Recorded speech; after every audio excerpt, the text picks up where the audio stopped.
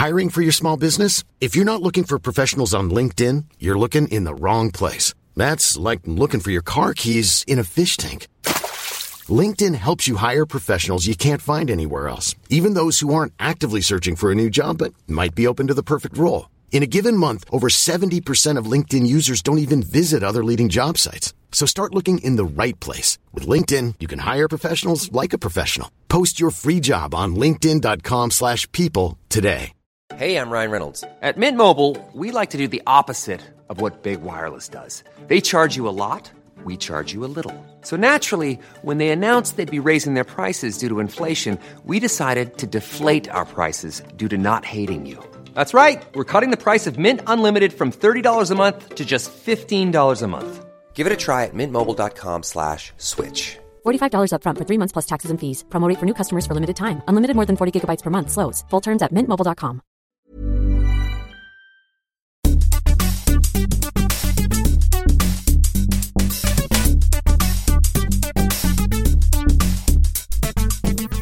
All right, What is this? I don't know. What is this podcast, Kevin?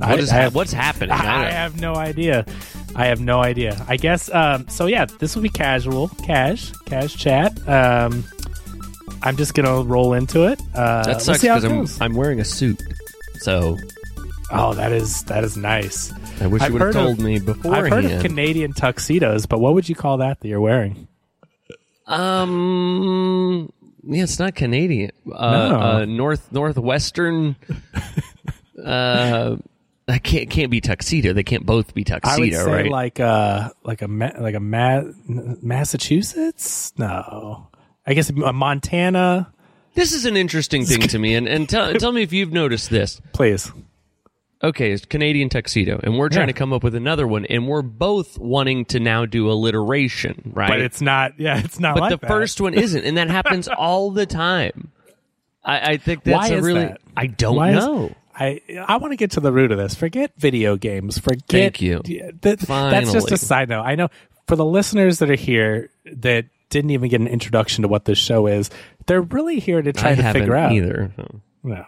What is with all this alliteration? It wasn't alliterative in the first place. I don't get it. All right, so Matt, we did it. Cool. All right. Well, thanks for listening. No. Oh. No. Matt, there's a video game podcast. Well, look, it's finally people have been asking, why does no one talk about video games on the internet? And we're here. When you called me, you said I got a crazy idea, and I'm thinking like, well, what could this? Well, you said it's an idea for a podcast, and I was like, oh well, what if he maybe wants to talk about movies? Because you told me it was crazy. Well, I know, and let me tell you, if there's anything crazier than a podcast about video games, it's someone wanting to talk about movies on the internet. But you said, no, it's not movies. And I go, No? And then I'm like trying to think really crazy. And I'm like, I don't even know what you call it. Like, I thought maybe you'd wanted to talk about crimes that have happened in real life. And I'm like, that'd be insane. Like, that would be... like real, real crime? Nonfiction crimes. And you said, no, it's not that. Oh. And then my head's just spinning. And when you said video games, I was like, is there an audience for that? And what did I say to you? I said, I have no idea. You said not for ours, but could be fun. I said, hey, look, it's an excuse to talk about video games. A couple of pals palling around, and coincidentally not using PAL TVs to play the games. Right. That's the thing. Well, and here's the thing. For me in podcasts in general, I'm supposed to be a cool guy. You know, I'm playing freaking guitars all the time. You're cool on every podcast, right? Yeah, well, except now maybe I'll have a chance to go to say, like, you guys, people don't even know that Evo, the Search for Eden, is the best game. And I never get an opportunity to say that. Well, now you try. Now, this is the thing. So I listen to Matt's podcast. Now, surprise, Matt has his own podcast, right? And I know what you're thinking. Real Spoilers Patreon, right? Like, I know about Matt's podcast. Yeah. If you're listening to this, maybe you found us from Real Spoilers. Matt has his Patreon over there. No, Matt has an actual musical podcast. It's a little sideshow. Exactly. It's a little, something he does as a hobby when he's not doing the main Patreon. RSP. Yeah, exactly. So Matt has this other project, and he has these two potential co-hosts, right? One is just gorgeous, and then he's got Courtney on there too. And so he's Take got it back. Take it back. Is this on speaker playing throughout the loft? It doesn't matter. It doesn't matter. I have to tell her. We're honest about everything. Do you guys sit down after every podcast and then go over? Say, here's all the times you came up. Here's what Kevin said about you. No. I was just joking. It was a funny joke to say, like, I'm thinking Dylan is really pretty and all that. Okay.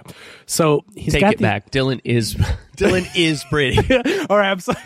Do you then have another call with Dylan after the talk with Courtney? Okay.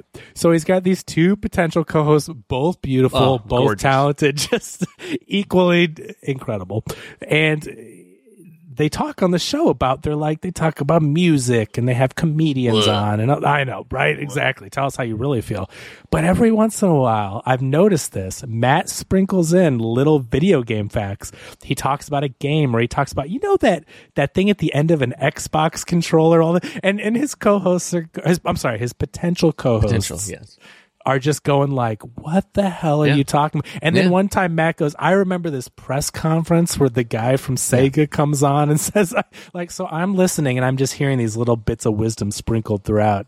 And I go, Matt, we can just talk about, you don't have to pretend to like cool stuff just to have a podcast. Like, we can talk about this stuff.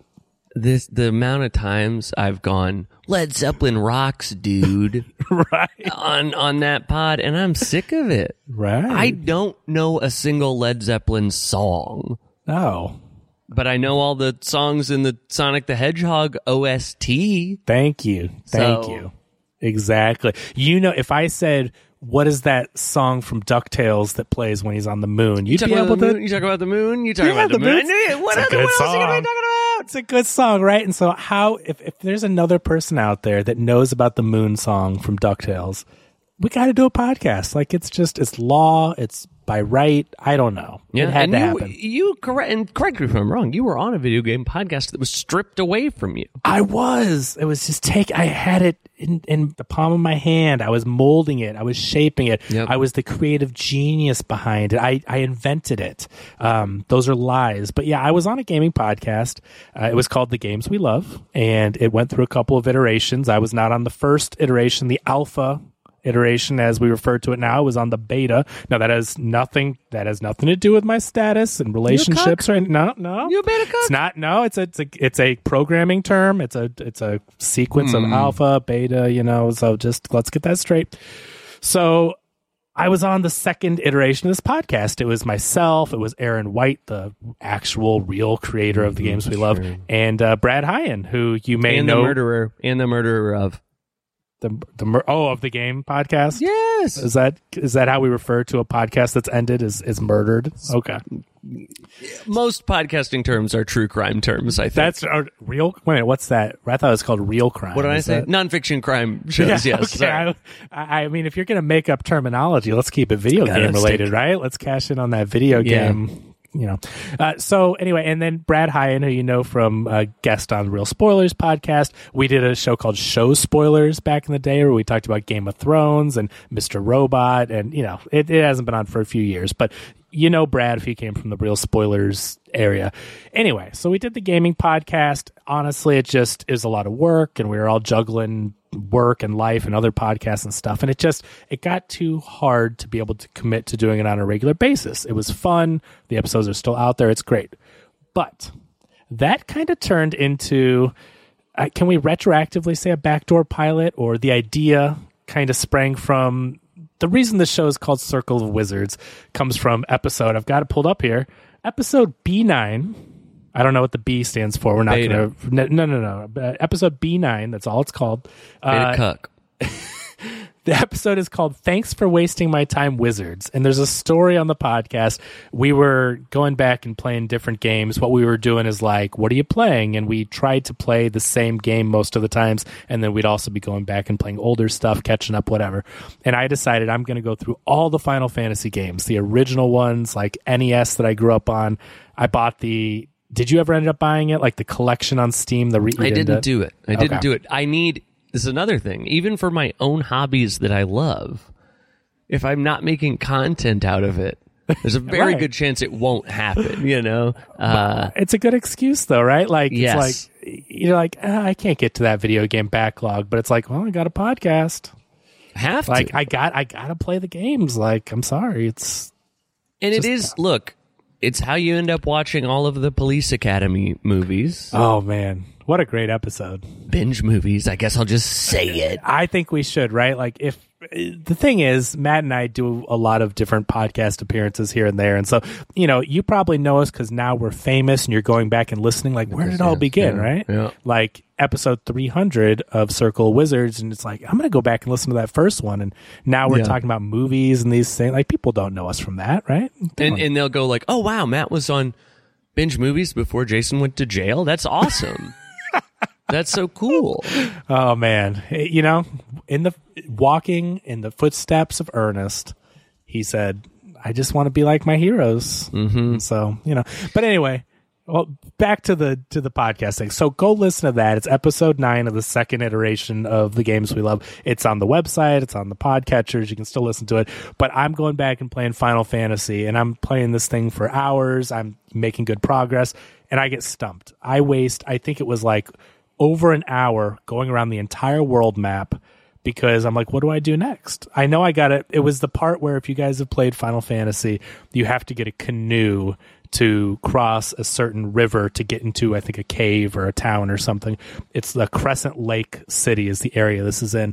And so you talk to these wizards.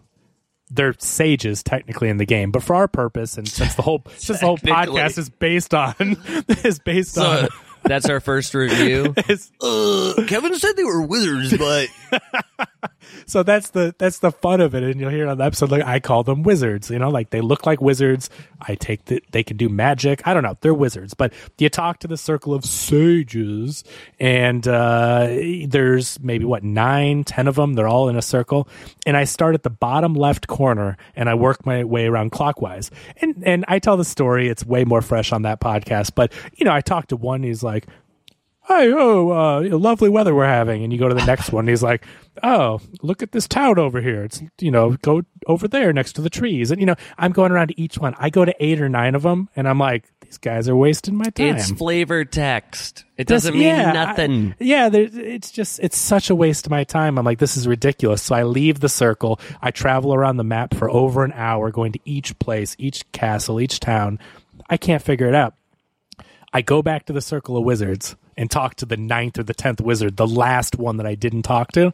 He's the one that says, go get the canoe, and sends me on my way. So, and this guy don't use no guides, you know. Oh, never. I this honestly, guy's pure. It is one of the things, and I'm not trying to be like an elite whatever, but like, I really hate looking up walkthroughs and guides. I really do. I'm like, I want to try to do it on my own if I can. Well, How that's do you interesting. feel about that? It's a good topic. So, I do think there is a sort of language of video games, right? Like, and that I think would be an example of, I guess, what you call an early video game where some of that wasn't maybe established yet, right? And that I would call poor, like user. Yeah, what do you like a user call experience, like you would say yes, on a website or something? I would say that is on them. That was bad, but you don't know that because it's. I was playing some puzzle game. I thought about. You tell me if this is a dumb idea, and if it is, just cut it right out. Well, first of all, Matt, there are no dumb ideas, so go on. Thank you. They say that, but like I've heard some dumb ideas, right? I've heard like a lot of dumb ideas. Okay, good. I think what people should say is you should bring up the dumb idea because maybe that will lead us to a good idea. There you go. But that's still a dumb idea. I like it. You know what? And that's a really catchy phrase. Yeah, right. Rolls off the tongue. Instead of saying there are no dumb ideas, I also, I want to jump back. Circle of Sages, that's alliterative. It's not as good. Circle of Wizards is better. That's interesting. Is that still because one's a C and one's an S, but does that count as alliteration? I believe it's the consonant sound that matters. Well, and you are nothing if not the consonant professional.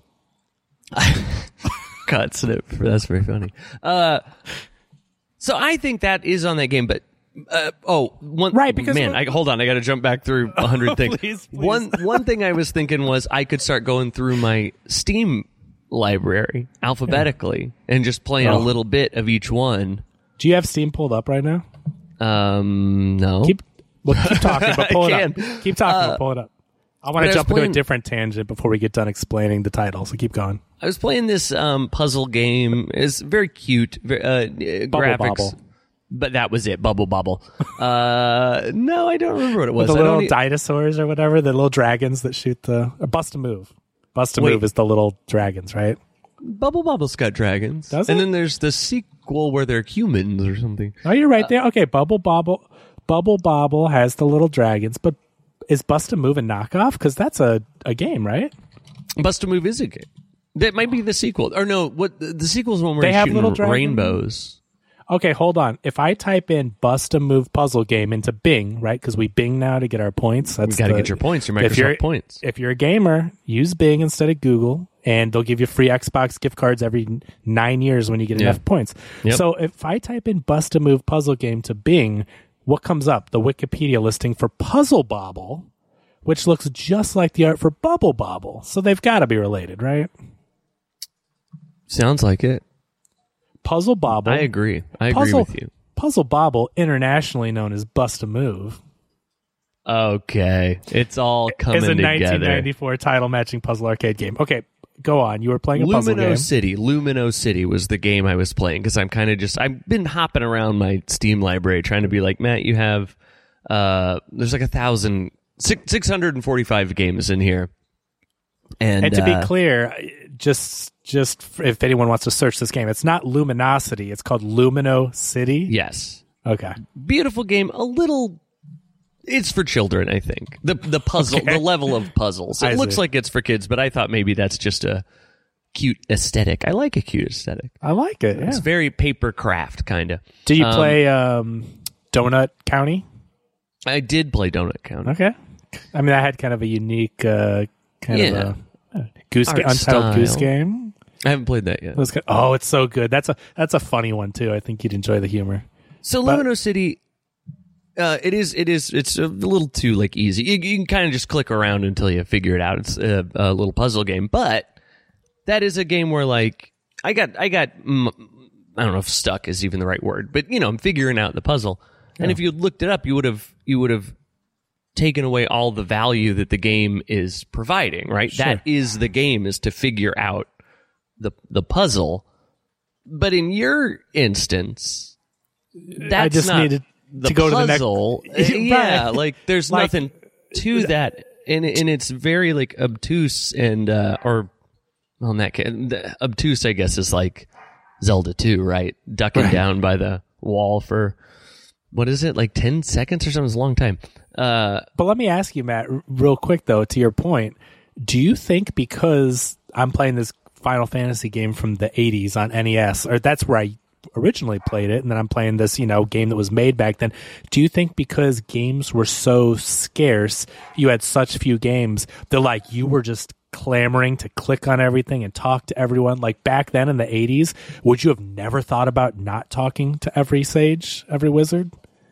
I don't know. Let me tell you, little gaming history of me. The first overhead perspective RPG I had was Dragon Warrior. Okay, sure. That I got for free with a Nintendo Power subscription. Wait a minute, they gave away a game with it? So Dragon Warrior, I believe, was selling very poorly. Okay, because I had that one on NES too, but I didn't play it as much as Final Fantasy. And I couldn't figure it out. I didn't understand leveling up. I didn't like that you weren't attacking things, Yeah. I thought it was weird that cities were really small, but then you touched them and then you're in the city. And it was just kind of a lot of like, I couldn't figure it out. I didn't know where to go. And that made me think I hate RPGs and turn-based fighting. And I didn't play any of those. I never played Final Fantasy until... I've never played a Final Fantasy. I'm at the point in my life where I would. I've never played one. Hold on. Because we talked about before getting the collection like I did on Steam and all that. And I want to do that. But I presumed that like you were going back like me and playing them. You've never... No. Not 7, none of the PlayStation ones. You played Final Fantasy Tactics? No. Nothing. Chocobo Racing. Chocobo Racing. Might have touched it. Had some Final Fantasy friends, but you know how that goes. You write something off too early in your life, and I like turn-based combat now. I don't know what it was. Actually, you know what?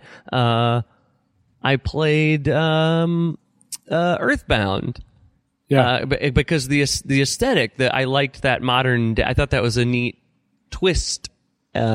And that's when I started to go, well, maybe this turn-based stuff is okay. But by that time, you're into Super Nintendo. Right. The old stuff is... Go back.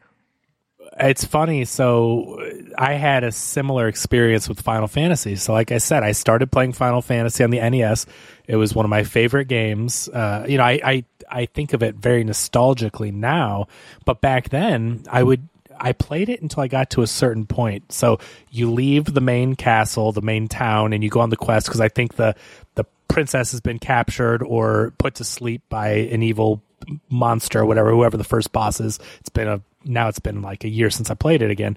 But you go to the next area, and as you're walking around, if you know Final Fantasy, it's very much you're walking through the woods. It's the random generated, like Pokemon. If you play Pokemon, Final Fantasy is the same. I guess the old ones. I don't know if the new ones are the same, but you step into a bush and randomly a thing will jump out at you. So I'm going through there. I'm fighting the enemies. It starts off with like, here's one orc, here's two orcs, just very easy enemies. I always played as the warrior. I think I just liked the red. There's like 4 characters you can choose. I liked the way the warrior looked. He looks like a main character. He does. Like yeah, he's like, that's the guy that would be on the cover. Yeah. Even though it's like, you can pick 4, but it's like, yeah, the warrior. So I'm slashing with my little sword or whatever you have when you start out. Honestly, you may have nothing, but I'm just hitting the guys. Okay, 1 orc, 2 orc, it's fine. I get up to the castle where the enemies are, and I think there's some skeleton monsters and ghosts or whatever. And I would always get to the point where I would get to the boss of the castle, the very first actual boss you face, and I would die. And I would get so disheartened. I would quit for, and then I'd pick it up again as a kid and play it, and I'd get there and I could never beat the boss. So this is before these RPGs are widespread, right? It's like one of the first of its kind. I don't know how these games work. I didn't know you could equip armor and weapons. Sure. Yeah. I'm just literally fighting, and it says I'm leveling up, right? I'm like, I'm getting better, but I could never beat the boss no matter how I did it, and it frustrated me so bad.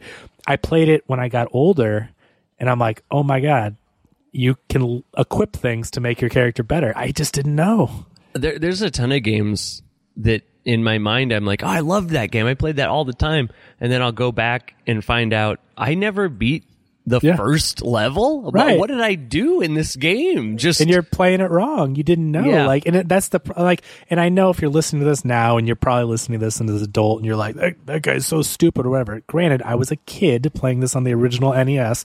I'm not saying I was 20 and didn't know how to equip items, but like I was a kid, and you have to remember this was in the early 90s. I was playing this game. There weren't 20 Final Fantasy games. There weren't Dragon Warrior and whatever, Monster Hunter. And even there weren't 20 other RPGs. Exactly. This is like the one game of its kind that you could get a hold of. Yeah, so I didn't know, and we didn't have the internet. And granted, I think at some point I did borrow, and I just looked at it. I never used it, actually. I liked looking at all the pictures of the monsters. There was like a black strategy guide for Final Fantasy. I remember exactly what it looks like, and it had like a whole bunch of like blue backgrounds with the monsters, and it would have their hit points and like their power levels and all that stuff. And I just like to look at it as a kid. But anyway, the point is, like, I never got that book and read from page 1 and was like, okay, now make sure that you equip your character with the best armor. Like I was a kid, I popped in Mario, I jumped around, and so it was just like one of those things that I didn't know how to play an RPG. So it wasn't until many years later, even though I thought fondly about the game because I did like it and it was fun for me to play. But like you said, I played it as, I don't know, a teenager or something. And I'm like, I never beat this first boss in this castle. Like and at that point, I think I maybe went back to it. Now I could be wrong, but I may have gone back to it after I played Final Fantasy VII, Final Fantasy VIII, which is my favorite on PlayStation. I may have gone back to it after, and then I'm like, of course, I got armor, I got weapons, but right. I had that revelation where I was like, oh my God, I was playing this game completely wrong. Well, that's the thing too. I think because people would say, well, it's in the instruction book. Why didn't you read it? But when we first got a Nintendo, which is weird to think about because it was like a family thing. Mm-hmm. Like my dad played Nintendo with us, which my dad was younger than I am now at the time. So I don't know why it's weird to think about him playing video games, but like... Well, would you call it a family computer? No, I'd call it a Nintendo Entertainment System. Oh, okay. It was an entertainment... I'm sorry. That's silly of me to think... Okay, go ahead. But we had played some arcade games. We never had an Atari or anything, so this was the first in-home console. Yeah. And we definitely read instruction book. It's hard to express today... What an instruction book is. Just like what getting a video game was like. Like, you kind of have to imagine, like, this literally, for most people, a lot of people, was the first video game you could play in your house. You don't know what to expect. You know what might be the closest thing is, like, when you got a Wii. And you're kind of going, like, well, how does this work? How do I do this? It's new and exciting, and you don't When you got an Xbox 360, you're jumping right in. There's no like... You know what an Xbox is. You know what a PlayStation is. But you're right. And NES was my first too. I mean, I have video from when I was 2 years old playing, literally I was 2, playing Super Mario, the first one. And I'm, jumping around and, dying a lot. But, I could get the hang of it. I just digitized a bunch of home video. And it's and there's video of me playing... That's awesome. Ice Climber and Super Mario. Nice. And it's very funny to see. You can hear my dad getting frustrated with me because I'm like running into Goombas to hear the sound effect. Oh, that's funny. And you're just playing it in a different way. But we read through the whole instruction booklet, and that's how we would do it. We'd like read the booklet and then go play it.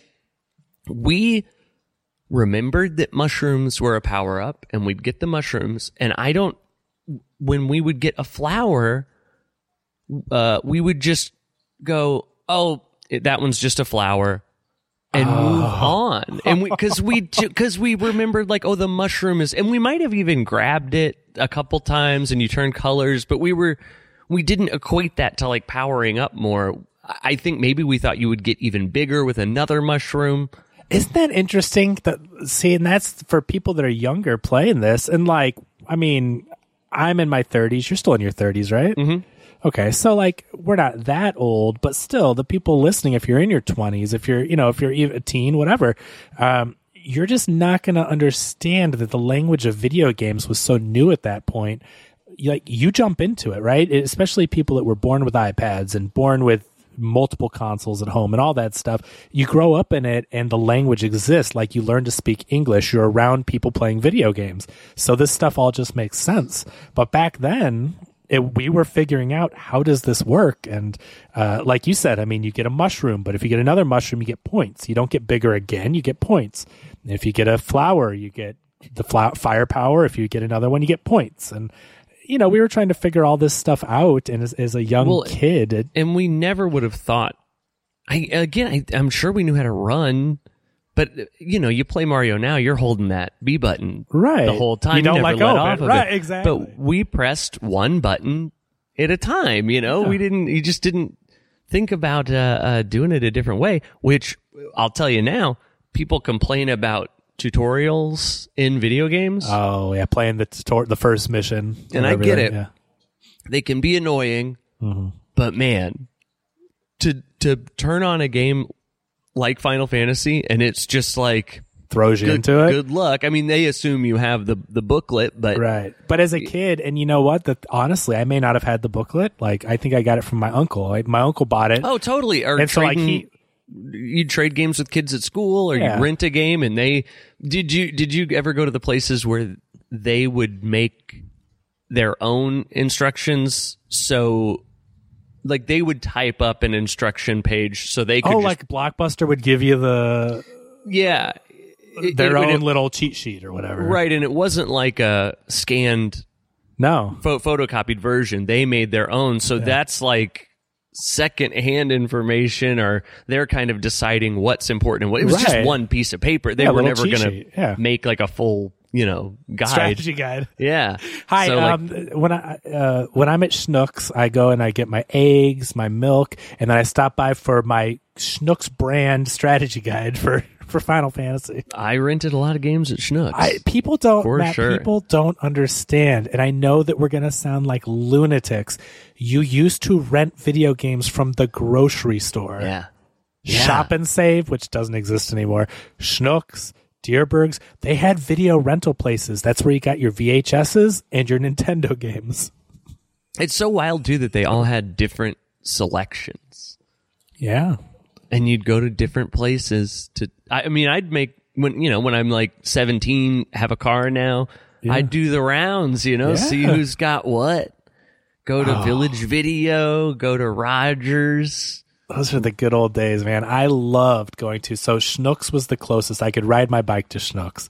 So it was the closest video store I had. I can remember the little, now if you go to a Deerbergs or a Schnucks, they all have like a little waiting room, or not a wait, like a lunch. It looks like a lunchroom. It's like got glass walls, and there's tables, and customers can go and they can buy something from the deli and eat it in there. Employees can take breaks in there, but it's just like a little waiting area. And I think most of those, if it's from an older building, were converted from the video store. And so you had the security thing, because everything had to be like deactivated, so you couldn't just steal games out. They all had their little security devices on them. But I remember walking in, you had like the customer service counter. That's where you'd buy concert tickets, right? There was no internet. Yes. So you would go and you'd buy your concert tickets. You'd buy your Six Flags tickets, and then you would and Powerballs or whatever if the adults would, and then you would round the corner into the little security thing, and you'd go to the video store, and it was just a long aisle that stretched the length of maybe half of the grocery store. And you had all your VHS tapes, and you had a little section for video games, and I just loved it so much. I loved what I would find there. I'd love the previously viewed stuff you could buy. That was a great way to get discounted movies and sometimes games, and would love talking to the people at the counter and say, hey, did you get anything new in? And, that goes into the whole thing with the video store, but my little early experience of the video store was the grocery store, and it's something that people would never even think of today. Did you do the little hack of checking the returns? Like you'd put them in a slot or whatever to return them, and they would check them back in, but they'd set them like on an area of the counter before they went to go put them back on the shelf. Yeah, you'd always look the drop boxes, there would be like a little padded box that you would return your stuff in so that it hopefully wouldn't be late. Like with streaming, obviously, the convenience, and there are no late fees. I mean, all that great stuff. But we used to be charged if we brought something back late, and then they'd take them out of the box and they'd put them like on the counter or whatever as they were organizing them. And you'd always go and you'd look behind the counter and what do they have in? And for video games especially, there were so few selections and so few copies that it'd be really hard to find that new game you wanted. When a new game came out, you had to be on top of your game. You had to get in someone. there. I see what you did there. You had to know someone. You had to get there early. If they even got it on. Like I don't remember release days when I was a kid. Like that doesn't even compute. I don't think to me. I knew about it. Right? Really? Like I wouldn't. Yeah. Like I wasn't like when NES and SNES. I didn't go Bugs Bunny and Tasmanian Devil on SNES or whatever. Like there was no that comes out on June whatever. Yeah. I literally went to the store, looked at what they had, and I was like, a new game I've never seen. That was kind of it's just a different time, man.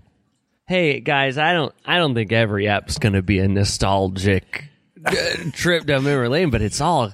I remember the first time it was Village Video, and I wanted to get Bonk's Adventure. Oh, there you go. And the guy explaining that that's not for NES. What was Bonk? TurboGrafx? Sounds familiar. I didn't play that one, but it sounds familiar. They did eventually. There was an SNES Bonk, maybe an NES Bonk too. I'm I remember not sure. the cat. Wasn't there a cat called like Bazooka Tomcat or Bobcat or something like that? What was the cat? Yes, yeah, that's something. There was a cat. There's a cat, an orange cat called something like that. But anyway. But yeah, the guy happened to tell me that doesn't work on NES, and I'm like, what do you mean? It's a video game.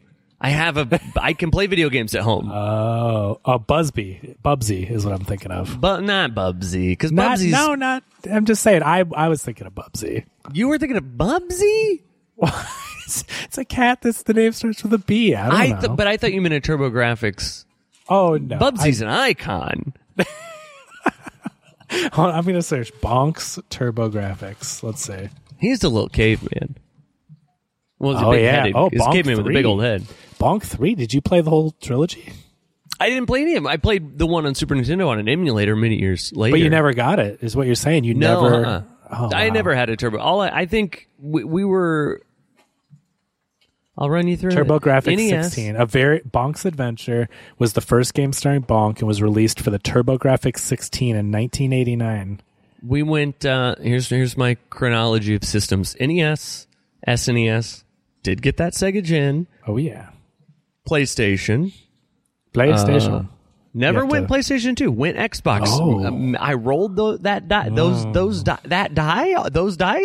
Rolled the dice on Halo. Plural. Went all in on Halo. Okay. Never had an N64. Oh. Which is strange. I don't know how that happened. How could you grow up in this time with the love of games and not get an N64? I think maybe... Were you being cool? Matt? Were you too cool for N64? No. I was never cool. Oh. No. It might have maybe it was one of my dips in gaming. You know, over your life, you get some dips. I tell you right now, if we're gonna get in talking about it, let's do it. I'm in a bit of a dip. That's kind of why I'm going through. Is this why you're doing this? Currently right now I hate video games, and so I'm supposed to bring none it of them back. are fun. You're supposed to bring back my love of video games. I saw the twinkle in your eye and the smile when you talked about the video store, so I think it's already starting right now. This is the beginning of something. I went Xbox 360. I did get a PlayStation 3. Nice. And cell processor, $600, Blu-ray player. Oh, no. I got it much later. Oh, you got it? Okay. Yes. I camped out at CompUSA for my PS3 and got the $600. Because here's the thing: at the time, right? I go Blu-ray player. Okay, this is the deal, right? And again, kids, people, you'll never understand. And I'm not trying to say you're dumb or anything. It's just a different time. I'm so glad you'll never understand. yeah, and it's for the better for sure. But right now, if you had to go buy a Blu-ray player, which 99% of people in existence, maybe 90% of people listening will never want to do or need to do. If you had to go buy a Blu-ray player, they're like $30 at Target right now. They're trash. You could probably walk into a Best Buy and be like, "Is it cool if I take this?" And they're like, "It's fine. Yeah, go ahead." If you right now, and I'm not kidding, Blu-ray players, 3D Blu-ray players, it doesn't matter. You can get a Blu-ray player for my 3D TV. For that too. I know you're an early adopter. You can get a Blu-ray player at Goodwill for cheaper than a VCR. Oh, sure. Totally. All day long, Matt. If you want to go get a Blu-ray player at Goodwill, they are $6. They are $8. They are $12. Goodwill's selling VCRs for $18, for $20, for $24. People, for physical media, people are nostalgic like we are for stuff, and they're buying VHS tapes and all that, and they got to have a VCR, which are older and break a lot more. And so you want a Blu-ray player, they're handing them out like candy. I've been buying VHS video cameras, and shooting a lot of stuff in VHS and all that. When you're pretending to be a cool musician guy. Yeah, right. When I got I feel so bad. It's got to be hard, man. Terrible. But yeah, man. VHS cameras are more expensive than early digital video cameras, you know? Right, because those things are garbage. Like and 320 by 240 recording on a diskette It's or whatever. awful. Like, you can't, what are you going to do with that? it's so weird too that you can't really emulate VHS. There's filters and stuff that do a pretty good job. Yeah, I think I bought a couple for Premiere. They're okay. But you know, there's a difference in the real thing. It's never quite exactly like the real thing. Tracking, the flickering, the everything. And there's something to like when you make a VHS filter, you're making a very specific player, right? Like every VHS player and camera has its own quirks and stuff. So it's kind of neat to be shooting on them and you just get what you get, right? Right. But like early digital and you don't cameras. throw a fit. Thank you. I just wanted to. Digital cameras, you can just make it look like that in Premiere. There's no, that is what it is. It's just bad digital footage. And it's interesting to have a whole, right? Like the older you get of the early digital cameras, it's a very low resolution. You can't upscale that. It's not going to look good. If you upconvert it, you're still going to get like a wavy, blurry look to it. Whereas film cameras or VHS cameras, even, it was low quality, but it still had more like a film feel with like the noise, right? It just you can take your 4K, you know, downscale it. Is that what I want to say? And it will look exactly like those bad digital cameras. So there's like this whole era of cameras that are now worthless, right in the middle of camera technology. There's no place for those. Interesting. Unless you want to play your old floppy disks, like literally, and again, something will sound insane for the younger crowd. And I don't know if any youngsters are going to listen to this or not, but there were cameras, you'd put a floppy disk, or, you know, like a 3.5 or 3.25, floppy disk in the side of a camera. And then when you weren't doing that, they were really cool because they had CDs, mini CDs. And then they got really cool because you weren't putting a mini CD in, you were putting a mini DVD in the side of it. Damn. So moving parts, a disc is spinning with a laser engraving the data. Stupid. Like really dumb. But it's the only way they could store stuff. So you're moving around with your camera and there's a moving laser etching the data onto it. And then they finally got to memory cards where like a 4 or like a 256 megabyte card was $300. Yes. And then I got an Xbox One and a PlayStation 4, and then I think before we go, I don't mean to interrupt you, but the point of the DVD player story is I camped out for the PlayStation 3. Yes. It was a lot of it's a lot of money, $600 at retail, but the reason was Blu-ray players, the cheapest Blu-ray player, $600. I was a movie guy. Like, I've always loved movies, video games and movies, if you can't tell, and haven't listened to the other podcasts and all that. So it was like, well, I'm a gamer. I love games. This is the new movie technology. Sony invented it, and so they have the rights to it and everything. So I could either get a $600 Blu-ray player or a $600 Blu-ray player and state-of-the-art gaming machine. It's a no-brainer. Or a $300 Blu-ray player and a $300 gaming machine. Right. You can break it down any way you want. Any way you slice it. Hey, I got that Blu-ray player and I got a free gaming machine with it. What do you know? Yeah. And so I think what I would tell people, because people would ask my opinion on these things and the tech or whatever at the time, and, you know, the internet wasn't huge, so they had a hard time just, you know, researching whatever. And I would tell people, well, were you going to get a Blu-ray player? I think I was maybe working at Circuit City when PS3 was still out. And I would say, why would you buy a Blu-ray player for $600 when you can get a Blu-ray player and a gaming machine that maybe you or your kids or something will use? And I would always tell people, buy the PS3. Which again, right? What a strange era. That's sort of the shift from video game consoles are completely toys. Because I feel like I know a lot of people who started using their PlayStation as a DVD player in a way that like it was the home DVD player. You know, like their dad was putting DVDs into the PlayStation. PS2, that was the huge thing about it, is it was a DVD player, and really, I think, helped propel that system was their capability. Ooh, Xbox, you had to get the little eye. Remote, it was like a dongle, and it was a kit that you could, I had it because I didn't get a PS2. But then I got Xbox One, PlayStation 4, and I think I'm done with consoles. I think I'm a PC guy pretty exclusively.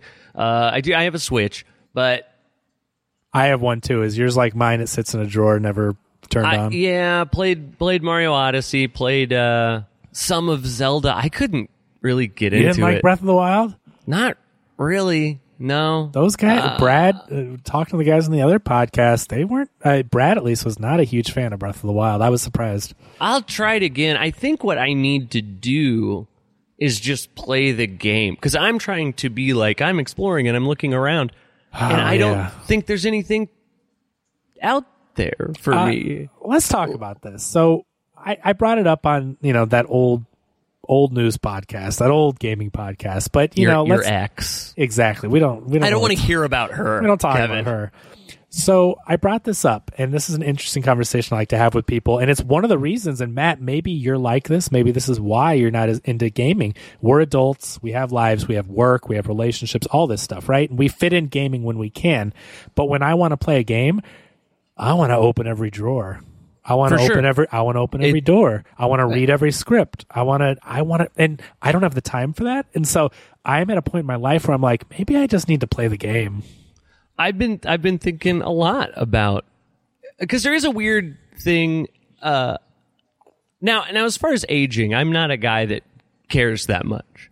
I'm 38. I don't give a shit, right? Like I think people are very embarrassed about their age, or they're like, "Oh, I'm older. I have to stop doing certain things or whatever." Yeah, same. And that's an older turn of thought too, though. I'm not saying no one our age does that, but like I'm 36 this month, so I'm very similar age. I don't care, and I play games and watch shows. That I'm not like, oh, I can't watch a cartoon. Like whatever. Oh no, did I forget what I was saying? No, you don't care about age. Don't care about age. Guys. Doesn't bother me. I don't think you got to change doing things, but like, I do. There's a time factor, certainly, in your life, and that seems to get harder. Recently, I sit down to play a game, and I feel immense guilt that you're not getting something done. I could be doing something more productive, and I'm at a point in my life where there is kind of always something I could do. Right? 100%. Like, there's never something with work or with my hobbies. We're in the same boat. One of my favorite things about playing shows out of town or going on small tours or whatever is that it's one of the only times in my life where I'll be out in the world, be alive, I guess, and I can't do anything. There's nothing productive I could get done. I'm in a different city. None of my stuff is here, and it's like one of the only times I can go, well, cool, I'll just chill. Now, listeners, Matt, put your earmuffs on for a second, all right? I don't want you to hear this part, okay? Don't tell Matt about laptops. Don't do it. He needs that break in his life, and I really don't want him to have to take his productivity on the road, so please do not write in about... Oh, hey! Do not write in about laptops. Okay. Hey, Matt, you can listen again. Hey. And there's just no way to do it. There's absolutely nothing possible. So I'm trying to think now, because right now I'm in a very, like I said, I'm in a big old gaming slump, and I'm trying to be like, what even is it about games that I like? Like, what am I trying to get out of a video game, right? Yeah. And I feel like there's different layers of things and different things I want at different times. Right now, one of the only games that I can play and kind of feel okay about is Red Dead 2. Okay. And Red Dead 2 is a game that is, in my opinion, or the way I play it, it's just immersive. It's not a very good game as far as like, it's not hard, and it's not like, it's not really challenging at all. But you like to live in that world. I'm out there pretending to be a cowboy. I'm doing things like, if I don't feel like Arthur would ransack this house, I don't do it, That's a good question. So do you play, what do they call it, like White Knight? Do you play good or bad? I'm always very good. I can't do it. I'm the same way. I can't be a bad guy. Like if you play Fable, your character is like a saint. Yes. And I used to do both playthroughs, which now I can't do it. Right. So I'll watch a video of the end on YouTube, the bad ending or something. Just but to I just find out, have the time to do it. there was a shift where I did have the time to do that, and I'd start a Mass Effect 2 bad guy, and I would just go, I can't do it. Yeah. I know it doesn't mean anything. I don't care. These are just, they're fake people, but This is I a can't character be you mean to them. created that would not exist had you not created it. So, like, the stakes are nothing. You Yes. literally invented this person to make these decisions, but it just feels icky. I don't know. Yeah, I always thought a weird thing. Did you play Saints Row 4? I think I own them all because I bought them like when they were cheap. I'm not a Saints Row like fanatic. I didn't buy them new. I bought the new one new because my son wanted to play it. I think he played it once and stopped. So that was a great set. Yeah, and it's probably $10 now. I bought it for $70 or whatever. But I've dabbled. I've played them, but I wouldn't know the story or. I love Saints Row because of the customization. I'm huge. If you can't, I've tweeted this probably 100 times. If you can't change your clothes in a game, what is the point of making that game? And if you can create a character and then there's no way to cut your hair in the game after you've done that, I understand not changing your face shape, but you better let me cut my hair. That's my character goes through things where maybe their hair grew, they let it go for a while, or sometimes what'll happen after a big mission, they have an emotional breakdown. They shave their head. Why isn't there real-time hair growth in games? Why is there not a character where you start out? Does his hair grow in the game if you don't cut it? Oh, yeah. Oh, that's awesome. Okay, well, it's the best. Sidebar. Now, I don't like to get into tangents. It's something I try to never do. And I promise it will probably never happen in this show. So I'm writing down Saints Row 4 so I can come back. This is the one time I'm going to. So I started playing Red Dead 2. I thought it looked great. Whatever. I got it day one. I was just so bored with the story. I quit and I never went back to it. Yeah. It's boring as hell, dude. Okay, so anyway, I love the idea, the mechanics, Rockstar, they make good games. But did you get out of the snow? I got out of the snow and I got to a town. That's when it starts. I don't know. I couldn't get into it. The story I thought was so but anyway, please. So Saints Row 4, you are in a simulation. Your character is in a simulated version of that city because an alien puts you in there. And that's not the president one, right? Is that the third one? That is the president one. Oh, it is the president one. Okay. Yes. Okay. And it's just a weird disconnect. When I'm playing Grand Theft Auto and I'm killing civilians or whatever, I'm like, oh my gosh, this is terrible. I can't believe I've done this. Yeah. But now in Saints Row 4... Oh, it's a simulation. You're playing a game where your character is in a simulation... And that's like, well, these people aren't even real. the simulation fake video game characters are not real. They're not real. They're not real. But sometimes they are. I know. But one level deep, that's real. Two levels deep, that's fine. I Kill like them all it, you though. want. You know what? Because as society, right? Like, it's a domino effect. Yeah. You draw your line somewhere. And you gotta those. And currently, mine is one level deep. A simulation, whatever, yeah. A simulation within a simulation. That's just like whatever. That's fine. So, this is like Ant-Man Quantumania, right? I mean, although being really small is not the same as being simulation, but it's a similar quandary. So that's a game I like, right? That I am just being the guy out in the world. The other what game about I games like Cyberpunk where you can like change their wieners? Well, there was a bug where you would when you took all your clothes off, you'd be wearing boxers still. So that was the one bug that game had, and that ruined it for me. That's a game-breaking bug right there.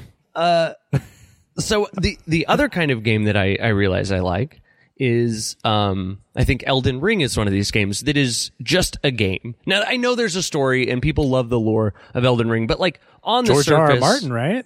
Yeah, I guess. I don't know. I mean, that's what they say, but it seems like any other FromSoft game. I don't really...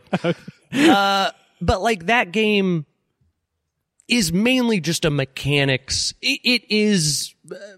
Dig Dug, or like an old NES game. Like it has that vibe of like all I'm doing is trying to like overcome this mechanical challenge. Right. And I like those games, and I like puzzle games.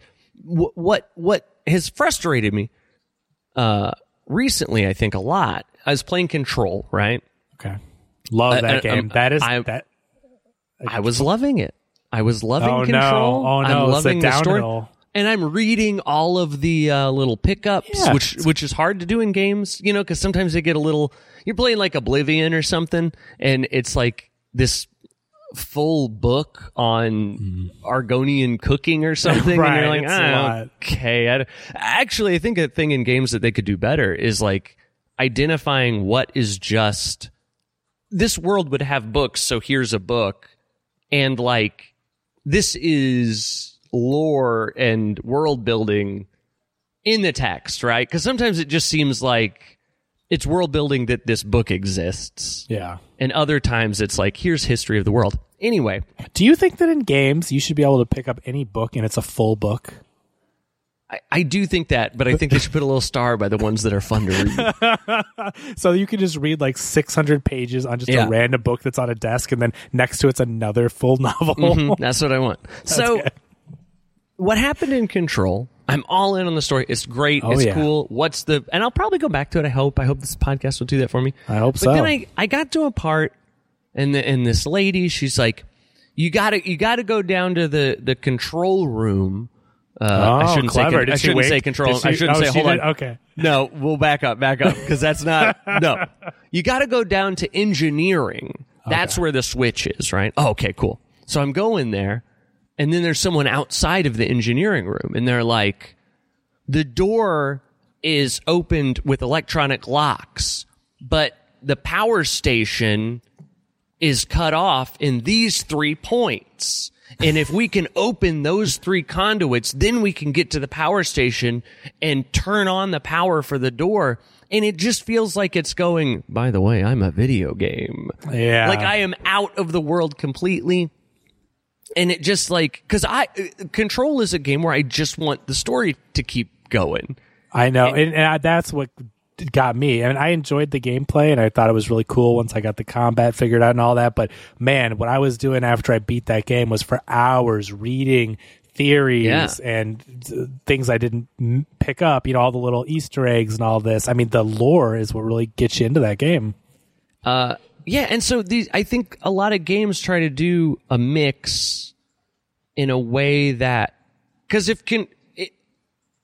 if Control, and I know they're trying to like sort of lengthen the game to make it feel worth the price, right? I don't think it's always. I know some games add padding in bad ways, right? I think, I feel like Control. I do not like games that just send you on little errands like that. Yeah. They're just nonsensical. Yeah. Control to me felt like it wasn't doing a like, hey, we'll make them feel like they got their money. It was just like, this is a game. It needs to be this long. This is fun. You'll get to use the combat and stuff. But for me, it was just like, you know what it's like? It's like a musical. And when I'm watching a musical and a song starts, I feel like we're just pausing the movie for 3 minutes. And that's what those kind of missions feel like. It's like, see, I feel like they're pausing to talk in between. Cool. So yeah, man, I don't know. I'm just trying to like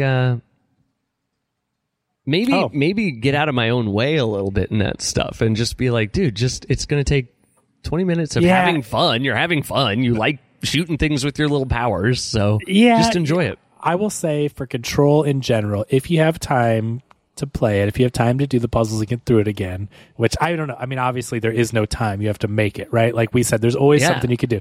But if you feel like that would be a way to relax and be entertained, that story is so good and the lore is so good. And there's a sequel coming out. So I think you should play it.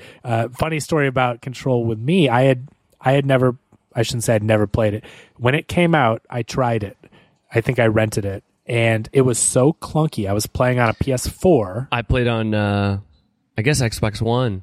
Okay, so same kind of thing. Dude, so the pause menu would take, I think it would take literally like 3 seconds to pop up, which saying 3 seconds doesn't sound that long, but it's a game where you're checking your map a lot. Yeah. And very annoying. It's a very I guess, processor intensive game. There's a lot of physics and particles and a lot of stuff to it. And so like the game was just too big for a PS4. Like, I mean, technically you could buy it and you could put the disc in if you still did that kind of thing and play the game, but it was so laggy and so slow and felt so clunky. I gave up on it. I did not give it a second chance. I played the first level where you just get to the agency or wherever you're in, you're running around trying to figure out what's going on, and it was so clunky, I gave up.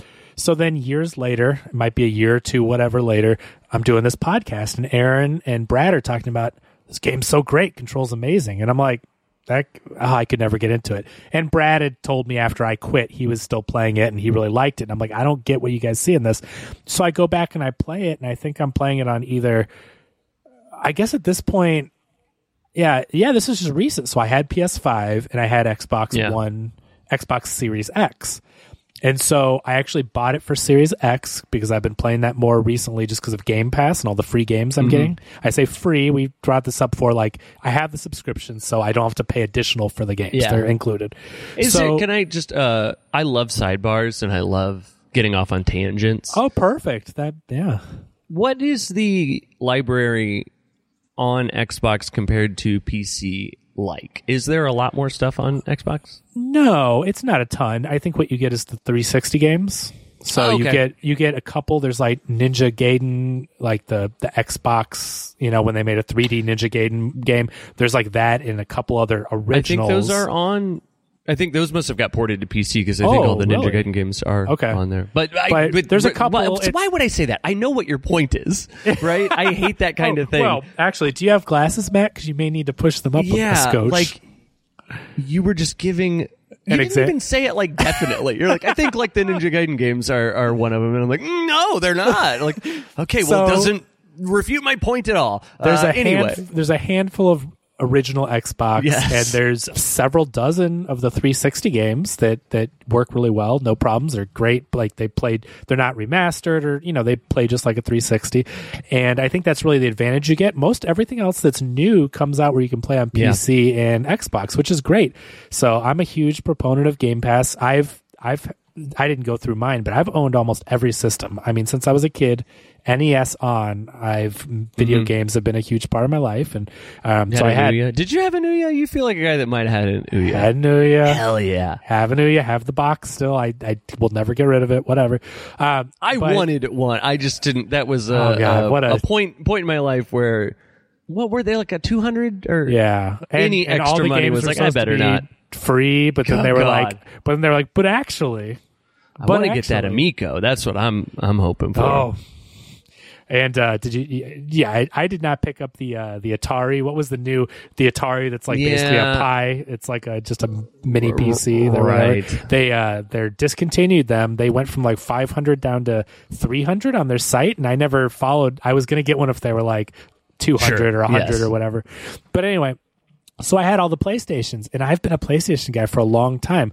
I swore by my PS3, and then because PS3 was so hard to develop for, and I'm guessing if gamers are listening to this, they know the story. I'm not going to go into detail, but PS3 uses that cell processor that no one knew how to program for. And so games started being buggy. And my friend at the time, Chris, he said, he was a 360 guy, and he says, everything runs perfect on 360. And so there was a period in time where I switched from PlayStation to 360, even though I was a PlayStation guy, because I would play games like Guitar Hero, when that was a big deal, and it would lag and the notes wouldn't hit right. And I'm like, it's not me. Like literally, it's like it won't work. And then I got the 360 version. It was perfect. So just an example, but tons of stuff was buggy on PS3. So I switched to 360 for a while, and then my friend said, PlayStation's better now, and then PS4 was great, and I went back. But in this generation, I love my PS5. I love the DualSense controller and all the features it has. I think it's great with the triggers that you can, press halfway down or whatever, the resistance and everything. Is it correct that they are implementing more of that stuff on the PC port, that they're getting the triggers to work? Yeah, so they just released support on PC for the DualSense, which is like what would be the DualShock 5. It's now called the DualSense. Why? If you're listening to this, you know that. But anyway, they released support on the DualSense because Sony's putting their games on PC. So you've got God of War, Horizon Zero Dawn. I don't know if Forbidden West is out yet. And then The Last of Us is the big one that I think this month or next month comes out. Yeah. And so they now support DualSense. And so hopefully you'll see more games supporting that. Because I have used. I like that idea. It's a great controller. I like the idea. Yeah, it's a great controller. trigger. So I miss that because I go to Xbox and I'm Yeah. like, what did Xbox Series X, or you can use it on PC, you probably do. What did their controller do between Xbox One and Xbox Series X? They literally added some texture to the back. I mean, it's Right. great. The texture's good. I like it, but they didn't do anything. They didn't innovate. Yeah. And DualSense is a huge innovation, whether it be like, the colors that it changes on the thing and the touchpad, or the like you said, the adaptive triggers with the resistance. So they innovated and they kind of won me over with that. I like the PlayStation exclusives are really good, but I'll tell you what, Game Pass, I got in early and I was able to do the deal where you get like 2 or 3 years for half price cool, because you yeah. convert your gold or whatever. Aaron is actually the one that helped me do that. So it's running out. I couldn't. It was weird. It was. It's one of those things where I know it's probably not that complicated, but you ever do a thing where you're like, I didn't understand reading through it the first time, didn't get it the second time, and you kind of go, well, I'll mess this up. I think I'm done trying to figure this out.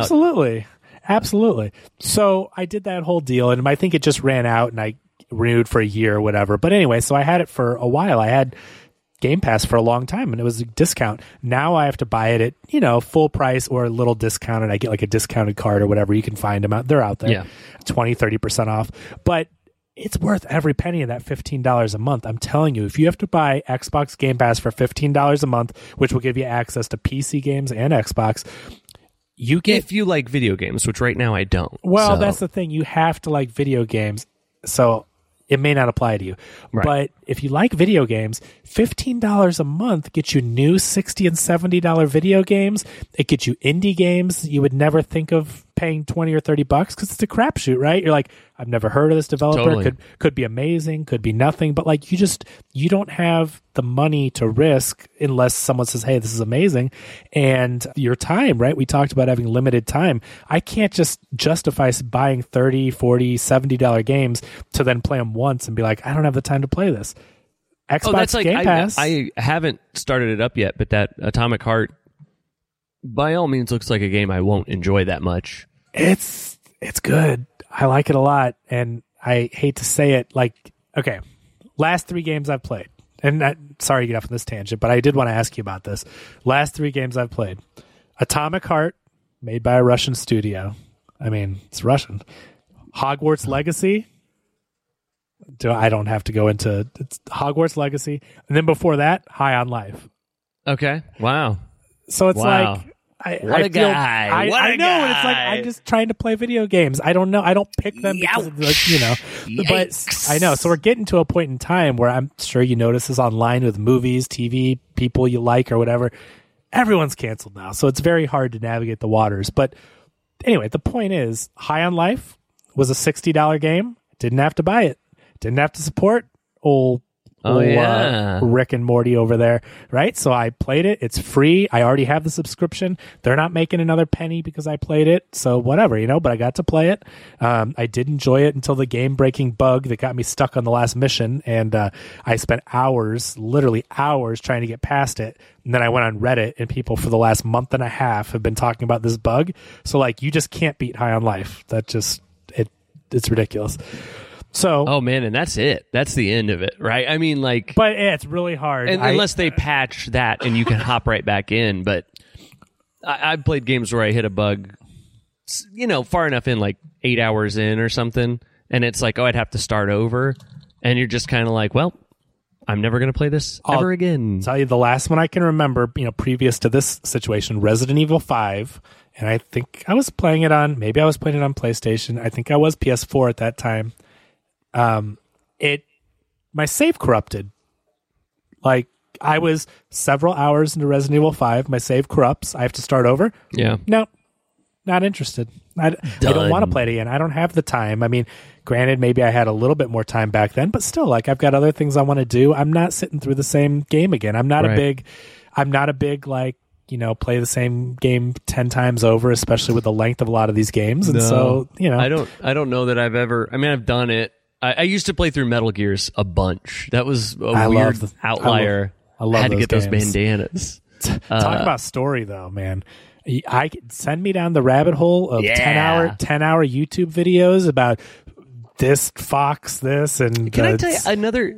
This is a thing about like pre-internet, living your life pre-internet. Yeah, I never had any issue playing as Raiden, and I thought it was cool. I liked being tricked. I did, but I mean, obviously everyone has come around on it now. Everyone loves it, and it's fine now. But okay, Metal Gear Solid. That is part of the point, right? To be a little bit like, well, when am I going to be Snake again? Like they're intentionally disappointing you. I didn't think that at the time. It was a betrayal of my trust, Matt. It was. I know, and trust me, I didn't have any kind of like, oh, this is a cool story thing they're doing and a subversion. I was just like, this guy seems cool too, I guess. Call me Snake. I don't know if he says that, but he talks like that for a while. But I mean, that's that's what he's based on. So it's just like, you guys see his little naked butt. Where do you see his naked butt? He gets captured, and you can do your little cartwheels, but he's still covering his little pecker. But so Solid Snake is such a cool character. That first game, I think, oh man, it's a toss up because I've kind of gone back and forth in recent years. But PlayStation 1, I think greatest games for that system and some of the greatest games of all time. Castlevania Symphony of the Night. Sure. Is pure masterpiece. Love it to pieces. And Metal Gear Solid. That Metal Gear Solid game is so good. You had Metal Gear VR missions. Like Solid Snake. That's a game I rented it and we played it, me and a friend. And I was just like, this is bad. This sucks. I can't Even do like this. the repetitive VR missions? No. Just Metal Gear Solid. And then So I rented it when it came. I didn't know anything about it. It was that kind of thing. There's a new game on the shelf. Right. You look at the back. This guy's got guns. Cool. And it was before, right? You can't go like, hey, there's 12 Metal Gear Solid games. Like we know what a Metal Gear Solid is. You rented it going, oh, cool. Look at that bandana. So then a Game Pro came out or something. Or maybe we were internet a little bit at the time, I guess. Yeah. But everyone's talking about GeoCities. it. And I'm just like, what is everybody talking about with this game? Rented it again. And then I went, oh, it's different. This game's different than other games. And I was trying to play it like another game. I'm going around killing everybody trying to shoot. I'm like, I don't even have a gun. What am I supposed to do? You thought, this is Crash Bandicoot. This is not Crash Bandicoot. And that was one of the first times in gaming, I think, where I was like, oh, cool, you can do it different. Stealth, and right? It's cool. Yeah. I can't think of, unless you count like Metal Gear games on NES, but those were more action oriented. And I almost wouldn't, because even the MSX games, you are doing stealth, but it's like a puzzle game, right? So it doesn't feel the same at all. But yeah, and I was going to say, so I know I was interneting a little bit. Do you remember? Well, you never played Final Fantasy. Dang. Right. So for people that know Final Fantasy, and Final Fantasy 7, I believe, God, now I'm having trouble. It's been so many years, but there was a card game. You know how like The Witcher has Gwent? Right. So Final Fantasy had Triple Triad, was a card game within the game. I had a GeoCities website that I ran with a friend I made at FuncoLand. His name was AJ, and it was called Triple Triad. Oh my gosh, tripletriadhelp.com, tripletriadstrategy.com, and we just like posted stuff about the game Triple Triad. And I would have went with alliteration there. I would have found a T for that, I think. Triple Triad tips. There, now see, it's right there. Right? It's right there. I was trying to be like the Canadian tuxedo, though. Gotcha. See, that's where the real... Gotcha. Yeah. But it was a GeoCities. Remember website counters? Big deal. Huge deal. Refresh. Oh, the number That's went up. what you wanted. The number went up. We used to show how many people went to a site on the... Wow.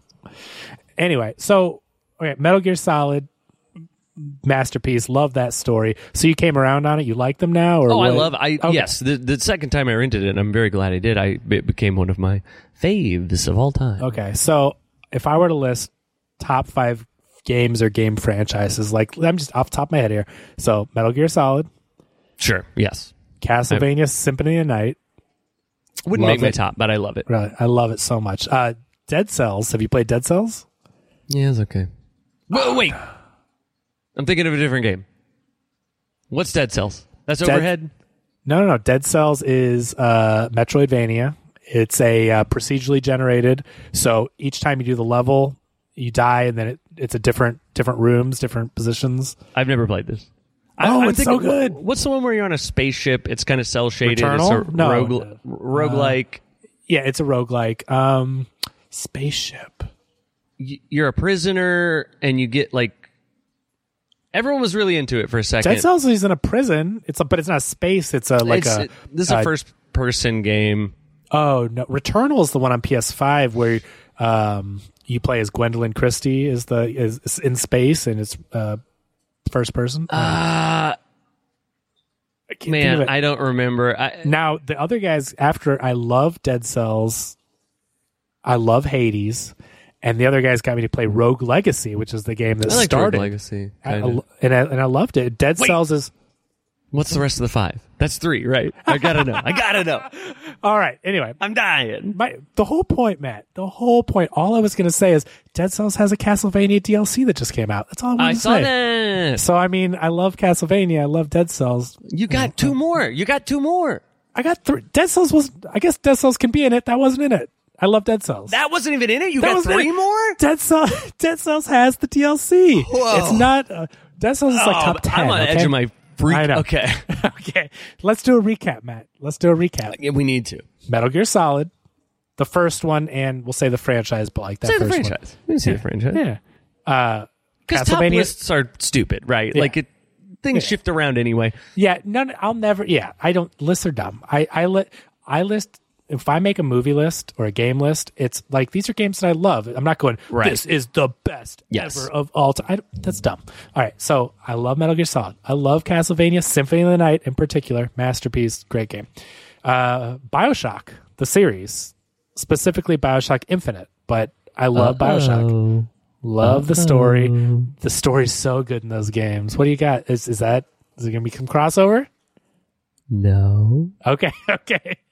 All right. BioShock Infinite is one of the worst pairings of gameplay and story to me ever. I was going to say that was one of the best. When you talked about this earlier, I was going to say BioShock Infinite has one of the most compelling, most intriguing stories with a great twist and a great story and a mind-bending. Great. We're on the same page. And I love BioShock for gameplay. I cannot believe it. That's like one of my favorites of all Here's time. My issue. I'm Booker, right? I got to get to this place. We got to get there.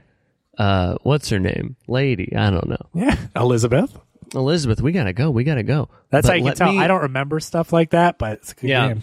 Elizabeth. But let me walk around the room with my shoulder pressed against the wall, digging through the trash before we go to the next room.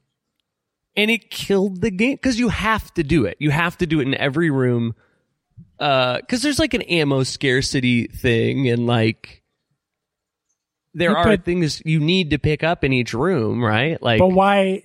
Okay. Why is that any different from any other survival game where you have to find ammo and items and stuff? You won't like Atomic Heart then. I'm telling you what, Atomic Heart is like the biggest scavenger hunt Atomic Heart is BioShock Infinite X Fallout. Like that's what the game is.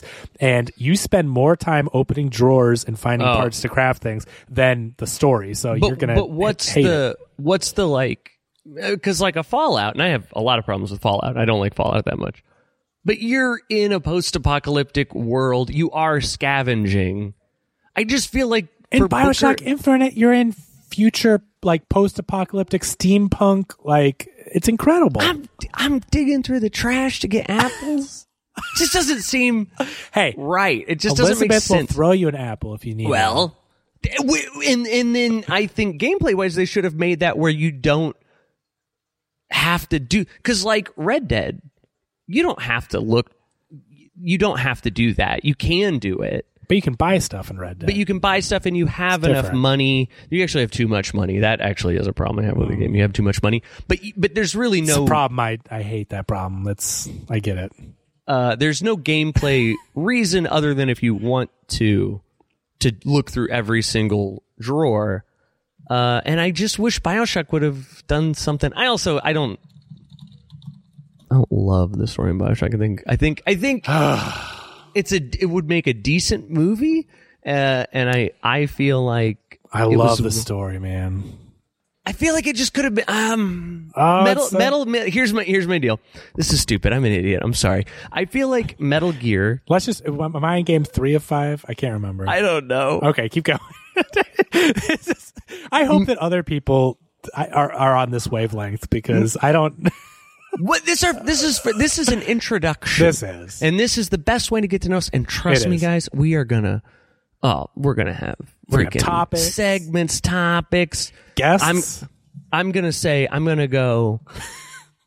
Did you play? Well, never mind. That's not on topic, and then we'll just forget it. But Okay. Metal Gear's story is so cool because it cannot be a movie. You can make a Metal Gear movie, but that story. It's the guy that did is it Adam Wingard? Who's the guy that is there's someone making one. Oscar Isaac was attached. Mm-hmm. I don't know how they're going to do any justice to that story in 2 hours. I don't. I think you just have to do something different, or not that that's what they'll do, but or It has to part be of like a trilogy or something. For one story. Yeah. But I think to me a good video game story. What makes it a good video game story is that it uses that medium to tell a particular type of story that you couldn't tell outside of that. I feel like Infinite you could have just made it a movie. There's not a whole lot of reason that it had to be a video game, which doesn't mean it's a bad story. Yeah. I just wasn't totally blown away by it. And then also I don't think Booker should look through trash cans. I mean, if we're going to get in the nitty gritty, maybe this would be a good topic for another episode. Game mechanics that you hate. Yeah. I mean, that's okay. So I think that was game 3. We're going to have to go back to the beginning, Matt. We're going to have to because it was 20 minutes ago. Metal Gear Solid. Metal Gear Solid. And the thing about Metal Gear Solid to me. Castlevania Symphony of the Night. BioShock Infinite. And BioShock the series, but I love Infinite. Okay. Love the story. All 3 of them, though. I agree second is kind of maybe you won't agree with me, but I think the second is kind of the weakest story. I still really love the underwater world and all. Yeah, But I like the first one. I went back and finished it. I stopped it for a long period of time and then went back when I got the BioShock collection remastered, and then I beat the second one. But I love the world. I love the underwater world. BioShock Infinite had a DLC where you could go back to the underwater. It was really cool. I heard it's very good. It is good. Okay. So Far Cry, not Far Cry 1 and 2. I mean, they're fine, but they're in that serious Sam, you're on a beach. It's pretty, but whatever. Far Cry 3 is where it sucked me in with the story. I love the story of the kids going on vacation. They're playing Crash Lands or whatever. And then there's they're on the island with the bad guys. You have the Voss, bad guys, Michael Mando plays the bad guy and all that stuff. Loved the story. Thought it was super fun. That's so funny because he plays a bad guy. Yeah, but he's so good. He's the good one. You know what I mean? Yeah. He's the one that sticks with you. You fight him pretty early, right? At some point, he's out of the story pretty quick. But he's great. He's the good one. He's the good villain in the game. Yeah, it's really good. It's a really good story. I really enjoy the gameplay mechanics. Beautiful, at the time, and it still looks great. But graphics are awesome. I really enjoyed Far Cry 4 and Far Cry 5. 6 has another Breaking Bad alum. It's got Giancarlo Esposito as the bad guy, and I think it's more of a me problem. I just haven't had time. I love the Far Cry games, and I think he makes a great villain in all the movies. I just haven't gotten through it. 5 was really good, though. I don't know if you played 5, but that's the one where you have the cult. Yeah. It's a really, really good story. Joseph is the cult leader, and he's got his kids, and they're all the villains you have to fight, and it's creepy, and it's crazy. So really, really good game. I played a little bit. I liked the stealth in 3. That was the way I played 3, and they have seemed to pull back on the stealth. Yeah. In every iteration. is more about like you can get 100 rockets on your backpack. I'll tell you, I kind of lost interest in the Just Cause series for the same reason. Yeah, sure. Love Just Cause 3. I thought it was so cool. And the fun of that is the explosiveness and the craziness. But Just Cause 4, I couldn't really get into the story. And I know they just kind of lost me. I think I got bored because they didn't really change from the same chaotic stuff. Another great game that chaos related, not on my list, Matt. I want to just exclude this. I understand. Dead Rising. Oh, those games are so fun. Arcade, dude. zombie, crashing. Oh. I have that's not on your list? It's not, well, it's close, but I've just gotten into, for some reason, when I'm printing shirts, I print shirts. One of the things I can't really watch movies very well. There's a little too much like focusing on doing things. So long form YouTube video game breakdowns. I'm talking like 3-4 hour long videos about Dead Rising 1, right? Yeah. And I've been watching those, and that's a fun series kind of to watch people talk about the downfall of, because they get worse. Like 3 and 4 start to lose their way pretty hard. But I love Dead Rising 1, man. We heard a demo was coming out on the 360, and would check every morning. I don't know why they didn't say when it was coming out, but I knew it was coming out. They didn't say, and I got up at like 6 in the morning to play it. Man, memories. I'll tell you what though. See, I mean, I like them all, but Dead Rising 3 and 4 are my jam because the weapon. Okay, first of all, a mall. Oh, I'm good. A mall. You gotta. Yeah. Favorite zombie movie? Because 4 is back at a mall, right? Yeah. Yeah. Dawn of the Dead. Favorite zombie movie. Yeah. I love the idea of free reign in a mall. Go to the stores, get the different stuff. 4 is so good. You got the graphics. You know, you can get 1,000 zombies on the screen at a time or whatever. Yeah. Just the way that you can stack the weapons and build the vehicles and attach the tractor to the car or whatever and shoot rockets and plow. You know, and I would go and try to chain together thousands and thousands of kills for the streak and everything. 4 is so fun. So like that's one of my favorite arcadey type games. This is good. I'm learning our differences, and that's important. Yeah. For a podcast. What's the word I want? Relationship. Oh. We're taking this to the next level. I don't like the combo weapons.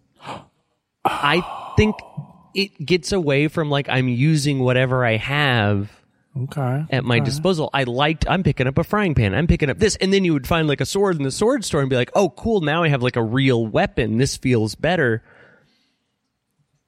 Okay. I liked them a little bit more when it was clearly you're just taking one thing and sticking it to another thing, like in 2. But when they got too much like I'm taking a teddy bear and a lighter, and then that's making this machine gun I crawl inside of and drive around or whatever, it just got too...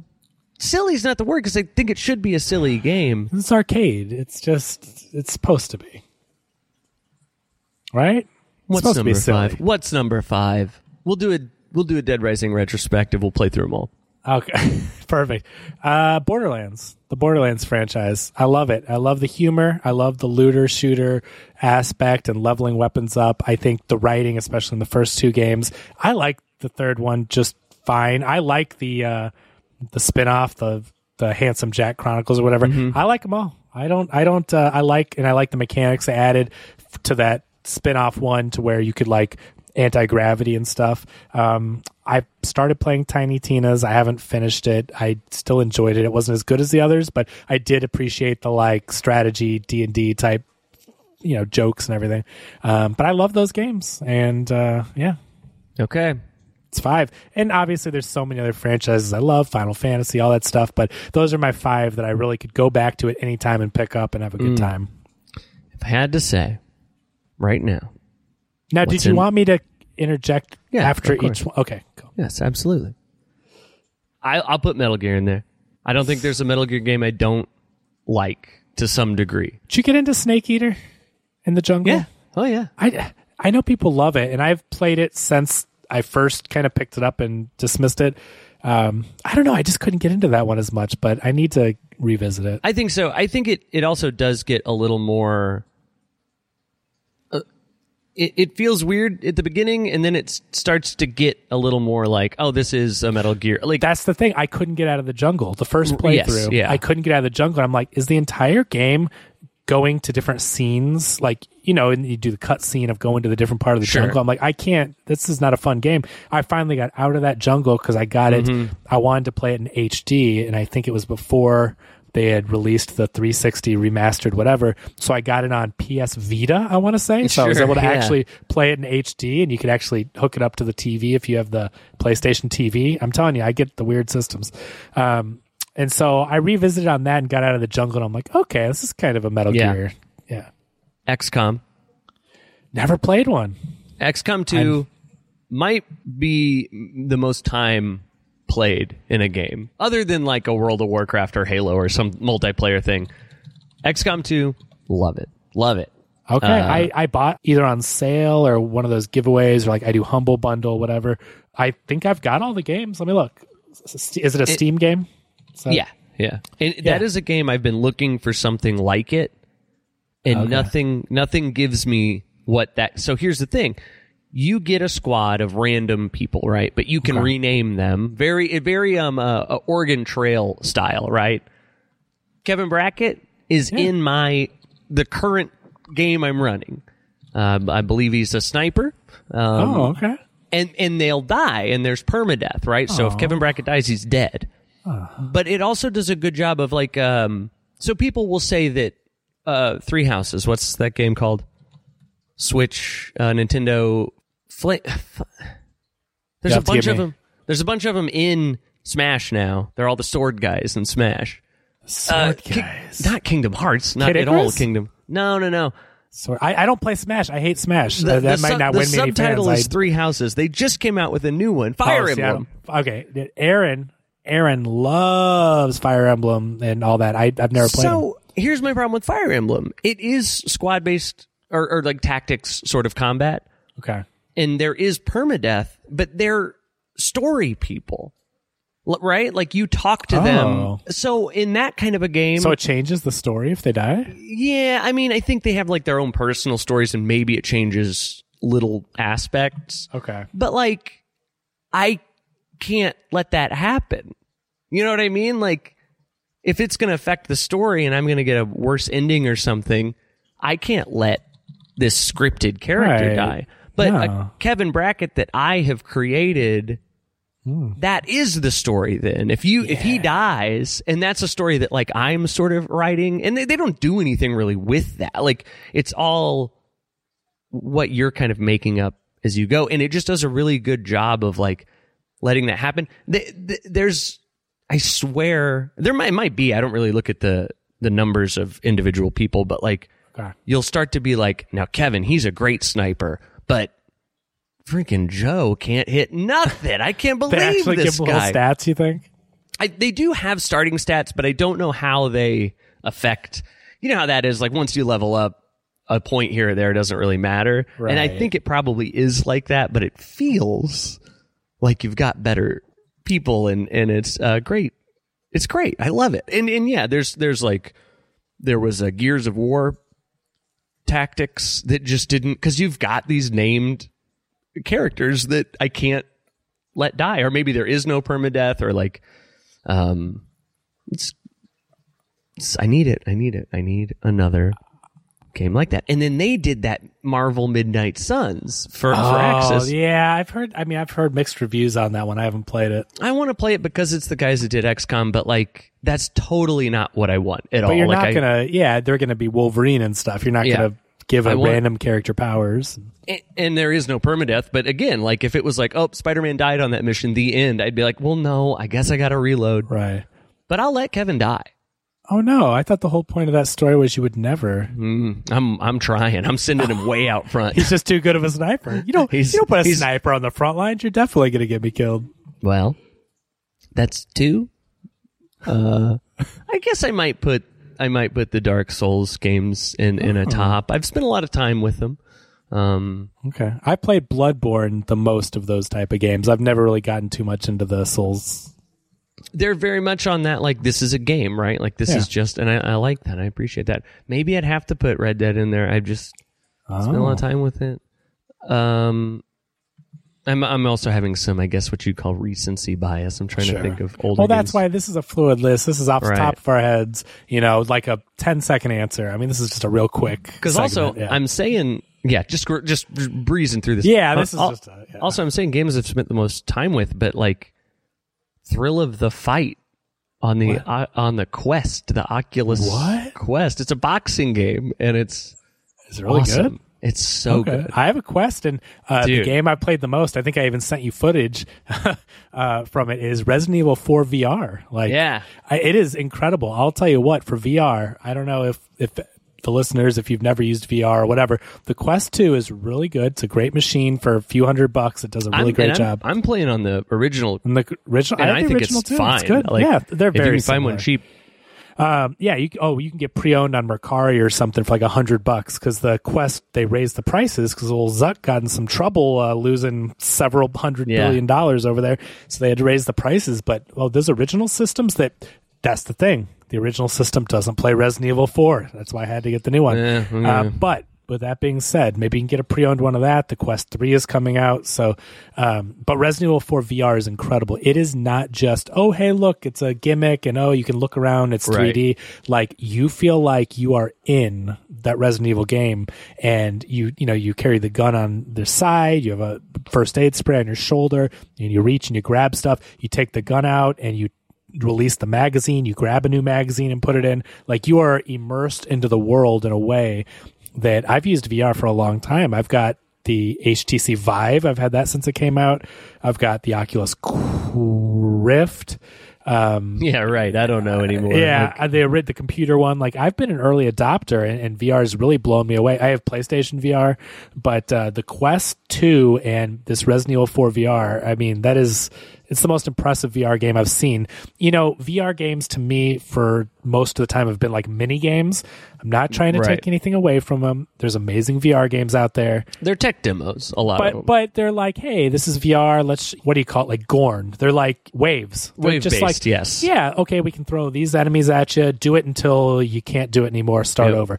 Beat Saber, play a song, right? But like Resident Evil 4 is a full AAA story, fully recreated for the VR world, and so it really, with the cutscenes and everything, and it's been the greatest VR experience so far. And I mean, if you can play that one, I'm sorry, Matt, hopefully you will someday. But I got that 4080, baby.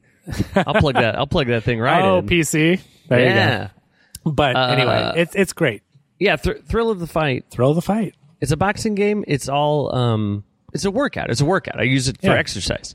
And it's intense. Like, you can't knock the people out if you don't punch hard, or you can't win. You know what I mean? Like, a lot of boxing things in VR are even like Gorn, right? You don't really have to swing your stuff that hard to win. You can just sort of waggle around. But Thrill of the Fight that's great, man. It looks like shit, but it's it's good. And then 5, I don't know, man. Like Super Mario World? I love Super Mario World. That's the hard one, man, because I will get a 96 exits on that. They had one of those SNES minis across the street at this bar where we'd go eat all the time, and I was getting the 96 exits on every save file, and I did it on 2 of them, and I was in the 3rd one, and somebody spilled a beer on it, and it broke. And I just wanted to see a save file with all 3, all of them. Oh my gosh! So that's a tough one, because I almost, when I was like fishing for that 5th one, I almost said Super Mario, because I mean, those were my first games. Those on NES, I started playing Super Mario. Super Mario 2 is whatever. That's what it is. It's not really a Mario. I mean, it's fun, but it's just not say it. It's don't not you say it. They reskinned it. Panic. It's a Mario game. Yeah. Okay. Shy Guys are still around. Yeah, it's part of the lore. You've got Eggbert or whatever. It's fine. Birdo. Sorry. Birdo. Good grief. Female. She's got a bow. She's a female. Some people don't know that. Right? What was trans in the original booklet? Oh, really? Yeah, I believe preferred to be called a woman is what it said in the booklet. Well, there you go. Okay, fine. I don't know if they would have been as I think maybe that was supposed to be funny. Oh, you're saying it wasn't progressive in the... I don't think so at the time, but that is what it says. Or whatever. Okay. But Mario 3, I think, is a masterpiece. That is for the NES. I mean, I think that's one of the greatest games. Greatest Mario games. Super Mario World, of course. I mean, it's brilliant. It's amazing. It's a great way to take it to the next step. And then I never really got into... I played 64. I mean, I know you didn't have one, so you probably didn't play it a ton, but it played it. It was whatever. It was fine. It was a cool tech demo, if you will. And obviously at the time, I mean... when Banjo-Kazooie and Conker's Bad Fur Day, these platformers were all the rage and they were cool. I never really got into it. Never played Mario Sunshine. Played Mario Odyssey for a cup of coffee on the Switch, but never finished it, never really got into it. But I'll tell you what I love is those games like on the Wii U, and then they ported it to the Switch, the super... What do they call it? Oh, yeah. New Super Mario Brothers. Super Mario. Love it because it takes the... and 3D World. 3D World is a masterpiece. 3D World. That was on the Wii U, and then I think they ported it to Switch as well. 3D World and New Super Mario Bros. U. Those games, they exemplify what a Mario game is. They took the best parts of the 2D platformers. The New Super Mario obviously just added a 3D look to a 2D side-scrolling type game. Really fun, but had the same... mechanics, the same fun gameplay, and then Super Mario 3D World again just takes to the next level where now you have a platformer which is still has the 2D feel to it, but you added 3D in a way that I think was lacking in 64 and some of those other games that I couldn't get into. It had the fun and the simplicity of the 2D games, but adding in the 3D worlds and really fun stuff. So I'll tell you what, I love that 3D World game. I think I got to the 100% and the secret world and star level and all that. Great game. I liked Odyssey a lot. You know what? The Witcher 3 might be my... If we're doing modern games, that might be my favorite. That has a very Red Dead vibe to me. Okay, that's one of Brad's favorites. I just like the story. I like that. There's games like Mass Effect, right?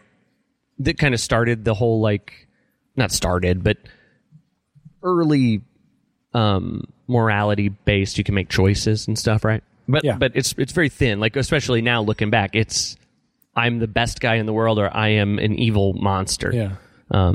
I love the Fable games. Are they ever going to make a Republic? Yeah, they're making one right now. I've been waiting. It's in development. It never came out last gen. It was 360 and then they just announced something that they're it's a long way off. Was the last thing they said. But let's be clear, I'm going to play it as a good guy. I don't love those games. Yes. I like the idea of choice, and then I just want to make the good choices. I don't know. This is the thing that I think The Witcher did right, and most games don't do. You are always Geralt, and all of the choices you can make will, what he says at least, make sense for him. Yeah. Because Witchers aren't supposed to, their whole creed is that they don't help people without taking money. So if you say, hey, give me some money for what I just did, it doesn't feel like this evil thing. Or if he doesn't want to help someone or if you don't want to do the quest, he'll say I can't get involved in this. It's not I'll kill you both or whatever. It's not like Mass Effect where your dialogue choices change the course of the story. Oh, they do. They do? I think they change them more than one of the very first quests you can do. It's very good. Lady's sick, and you can go make her... There's a person helping her. She's knocked out or whatever. You can make the potion to cure her, but it's a Witcher potion that only Witchers are supposed to take, so it might work, it might not. Or you can just leave her to her own thing. So you make the potion, of course, because I'm a good guy. Of course. And I'm playing, I'm going on, I'm doing my thing. Hours later, you go into this city, and a guy comes running up, and he's like, hey, are you the guy that helped that lady? And I'm like, yes, I am. And it's like, hey, man, she is a vegetable now. She's alive, but she's just catatonic. She's nothing there. And he's I was thinking she turned into a monster, Resident Evil style, and is now killing people in the city. Oh. No, and that's the thing. There's nothing. That's it. That you just find out that it was bad, or that every choice you make is not if you left good her, or she bad. would die. Yes, and he might come up and say, hey, you left her to die, which is kind of the same thing. Yeah, but that kind of sucks. So you can't make a good decision in that case. You just... And there's a lot of situations like that where you can't really make But that's what I'm saying, though. Like, choice. okay, it changed the dialogue and what happened, but you didn't actually change the outcome. Like, she's... Well, there's other... I mean, people can die. It can change the ending, things like that. Okay. I want a game... And again, this is just an introduction, guys. We're going to be so on a track. And you know what? Concise. I was going to say, these are not going to be 2-hour episodes each time. No, this is like a free flow experiment, like just a... They'll be longer, usually. I you want... think this is Real Spoilers Patreon? I want a game where refusing a quest is sometimes a good idea. I have never played a game where when someone's like, can you help me do this thing? That there's any benefit gameplay-wise to saying no. And I want a game where maybe it's just time limit, like you can't do everything, or... hold on. This is bringing back a thought. There may be something like this. Because you're right. So if you have a side quest and the person goes, please help, my daughter is missing. Can you go find her? And you say, no. And then you come back 10 hours later. Please help, my daughter is missing. There's no good or bad. There's no difference. They wait for you. But there is some game where it runs out. What is it? I was playing something and I swear... But even that, right? For me, it's like, even if it runs out, you can't take it again. There's never a good reason to say no. You don't like gain anything or like not make some... Sometimes there's faction things, but that's even pretty rare, you know, that like... Talking about factions, man, that Lord of the Rings game. The one Shadow of Mordor. Oh, yeah. And then Shadow of War, the sequel, where they came up with that system and then WB copyright or patented that system so no one else can use it in any other game. And like, it's such a great system where you level up and the enemies get harder and all that stuff. And it's like, they're not doing anything with it. Dude, to me, the best use of that would be a Bully sequel. Yeah. Because you can't kill people, right? Like any game where you can kill people, you have to have some magical... reason for that. But like in Bully, you would just beat them up and then they could always come back. It would totally make sense back that stronger. They could, bigger bullies. Bigger bullies. There you go. How is that not? I mean, I don't know if it's just the time we're in. Like, I guess you can't really make a game that's about a bully. I don't know. And would it sell as... I think Rockstar's did a thing where they just can't do anything else, right? Besides GTA and Red Dead, I guess. Well, yeah, sometimes like the GTA thing is wild. I mean, I know this is a whole... That's true. You're right. Are we allowed to talk about something else? Are we like? Can I talk about GTA now? As long as you don't wrap up what you were just saying, I think that will be fine. Okay. GTA, right? Like PS3, 360, PS4, Xbox One, PS5, Xbox Series X. Like, the game's incredible, and like I think they just make trillions of dollars off of it. But isn't that weird that we live in a time where you can just not make the next game and like this thing can live forever? It's a wild concept. I think that's funny because I'm saying Red Dead because it sold so much. I'm sure it was a big success or whatever, but it must pale in comparison to what the multiplayer of GTA is doing. Which, and that's, to be clear, I mean, the story is fine. It's a cool story and, you know, you got heists and all that good stuff. But, I mean, the online is just, it's unbelievable that they're in, like, chapter 24 of the online story and they get Snoop Dogg and Dr. Dre to come play parts. And, like, that game has taken on such a massive following. And it's funny because, like, I don't really know anybody that plays it. I don't know anyone that's a religious GTA player, and I don't hear about it.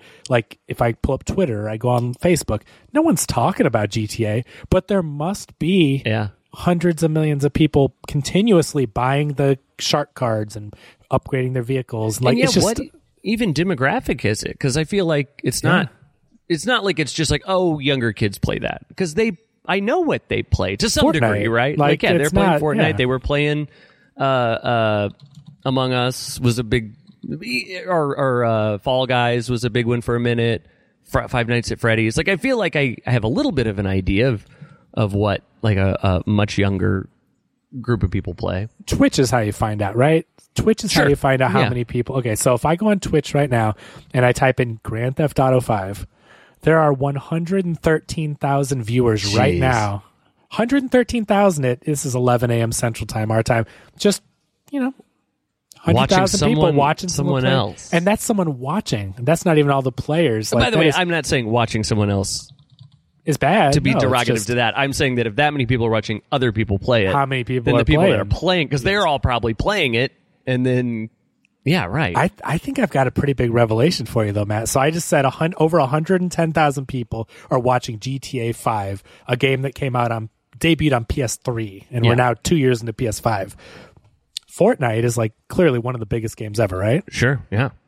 160,000 viewers. GTA V is over 110,000. Wow. I mean, it shouldn't even be, not shouldn't, but good even for be them. close. But it's like, why? Why is GTA Online at 110 compared to the most popular game in the world that is like all the kids are playing it and everything? So that is the power. That is why Rockstar's not making new games. They're like, we got a pretty good thing coming out. And like, what if 6 comes out and it sucks? Well, and they're going to just cannibalize their own. They have to have something. Right. Gosh, think of all that progression that people will lose moving over to a new game. They've got to transfer it, right? Because, so you're right, you have hundreds, if not thousands of hours. You could transfer your character. They just did the thing, not just, within the last year or whatever. When they made the PS5 port, you could take your character on PS4 that had 2,000 hours. One time, you could move it on your account to the newer version, because they have to realize people have money into this game. Right. This is no longer, oh man, I've got 100 hours on my save file and now I just bought the PS5 version. I can't transfer my save and like get to the story I was at. It's like, no. I have $6,000 into GTA Online. Like, you have to let me transfer it. But are you even gonna? You know what they should do? What's that? You start a new character, it's a new game, new city. Mm-hmm. But if you have a character on 5, that's like your cousin in another city. And you can pop over. They'll send you money or something. They'll wire you some money or something. Or do they keep it? I mean, this probably won't work maybe with all the servers and everything, but what if you could bounce back and forth in GTA 6 online and go to your GTA 5 city and keep your casino? Oh, that'd be wild. I mean, that would be like the thing, right? Like, you've already built up this world, but like it's 6. You don't want to just have the same, right? They have to give you a reason. So you have 2 cities. You can go to GTA 5 online, whatever, is it San Andreas? Whatever the 5 is, you can go there, and then it's not San Andreas. What is it? It's not, because I thought the map from 5 is San Andreas, or part of it. Is it not? I don't know why. I can't think of it at all. Like, I haven't, usually, in your brain you got like a letter or something, but I don't. Wow, we're game guys. Where's Los Santos? Los Santos. Okay. I don't know why I was thinking there was a crossover between one of the older games. I don't know. Anyway. You play as CJ in 5 the whole time. What? No. I was going to say, I was like, wait a minute, what happened? It's the same character. Trevor and Mike and No. No, it's just CJ. That's the DLC. Well, listen, Matt. Did we finish the train of thought? What were we talking about before I went to GTA 5? I know you told me we have to go back to it, so...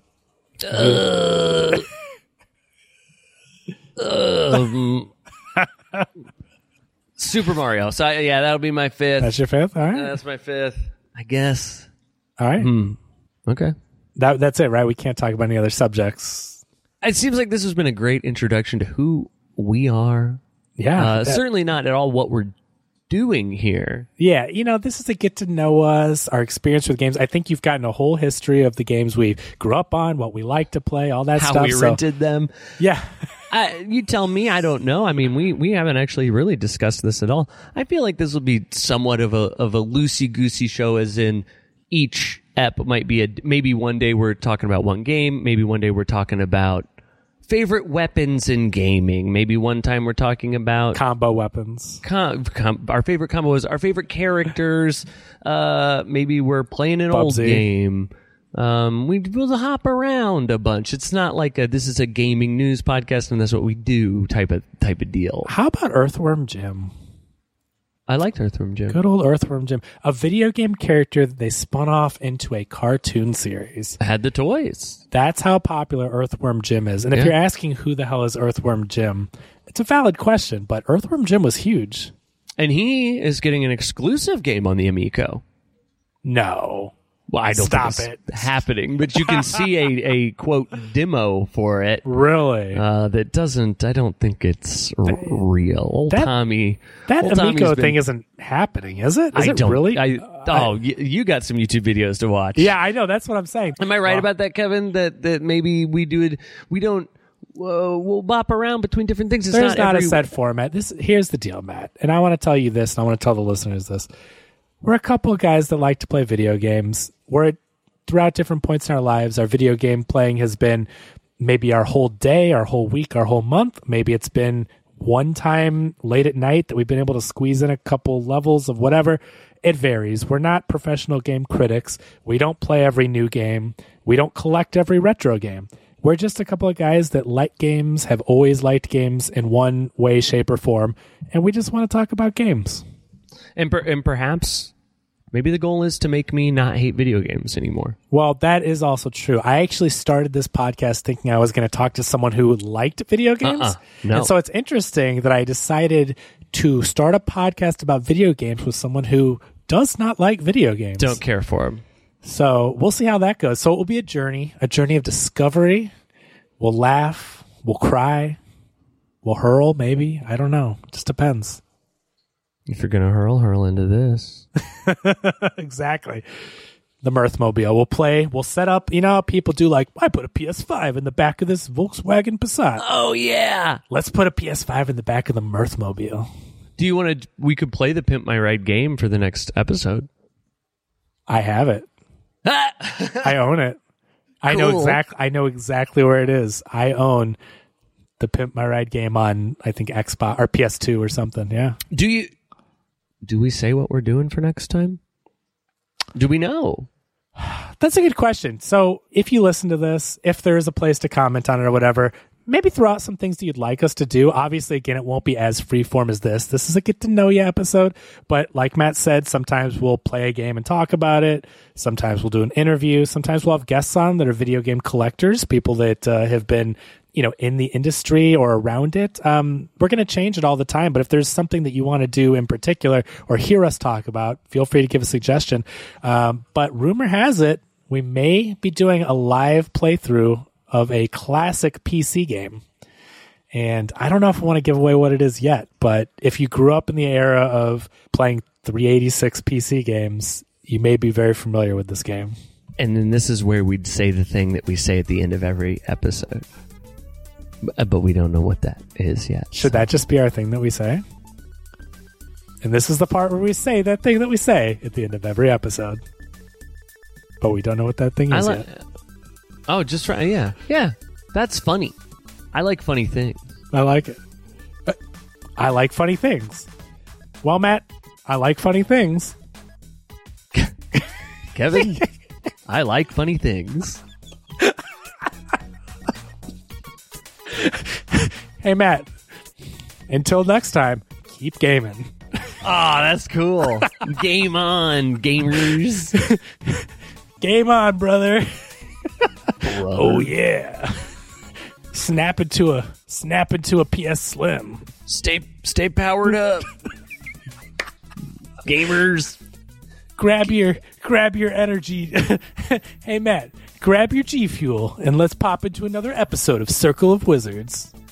This is game over, but there's always a continue. You've been listening to Circle of Wizards. Gather round and circle up. Yeah. Hey. That's Cowboys. Oh, yeah. Cowboys circle up. Wizards Matt, do too. I seen them do it. This ain't no rectangle. And this certainly ain't an oval. This ain't no disco. Ain't no country club. I don't know that one. You lost me. Talking Head. Oh, okay, you lost me. Music. I forgot. I don't have to pretend. Matt. I don't have to pretend here. Hey, relax, okay? Deep breath. Let your shoulders slump. You don't have to be that character on this show. Mega Man, Castlevania.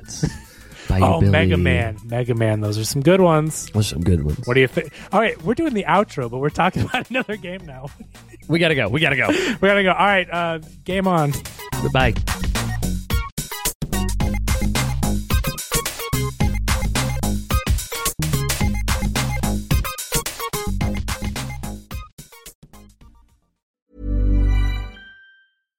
Hi, I'm Daniel, founder of Pretty Litter. Cats and cat owners deserve better than any old-fashioned litter. That's why I teamed up with scientists and veterinarians to create Pretty Litter. Its innovative crystal formula has superior odor control and weighs up to 80% less than clay litter.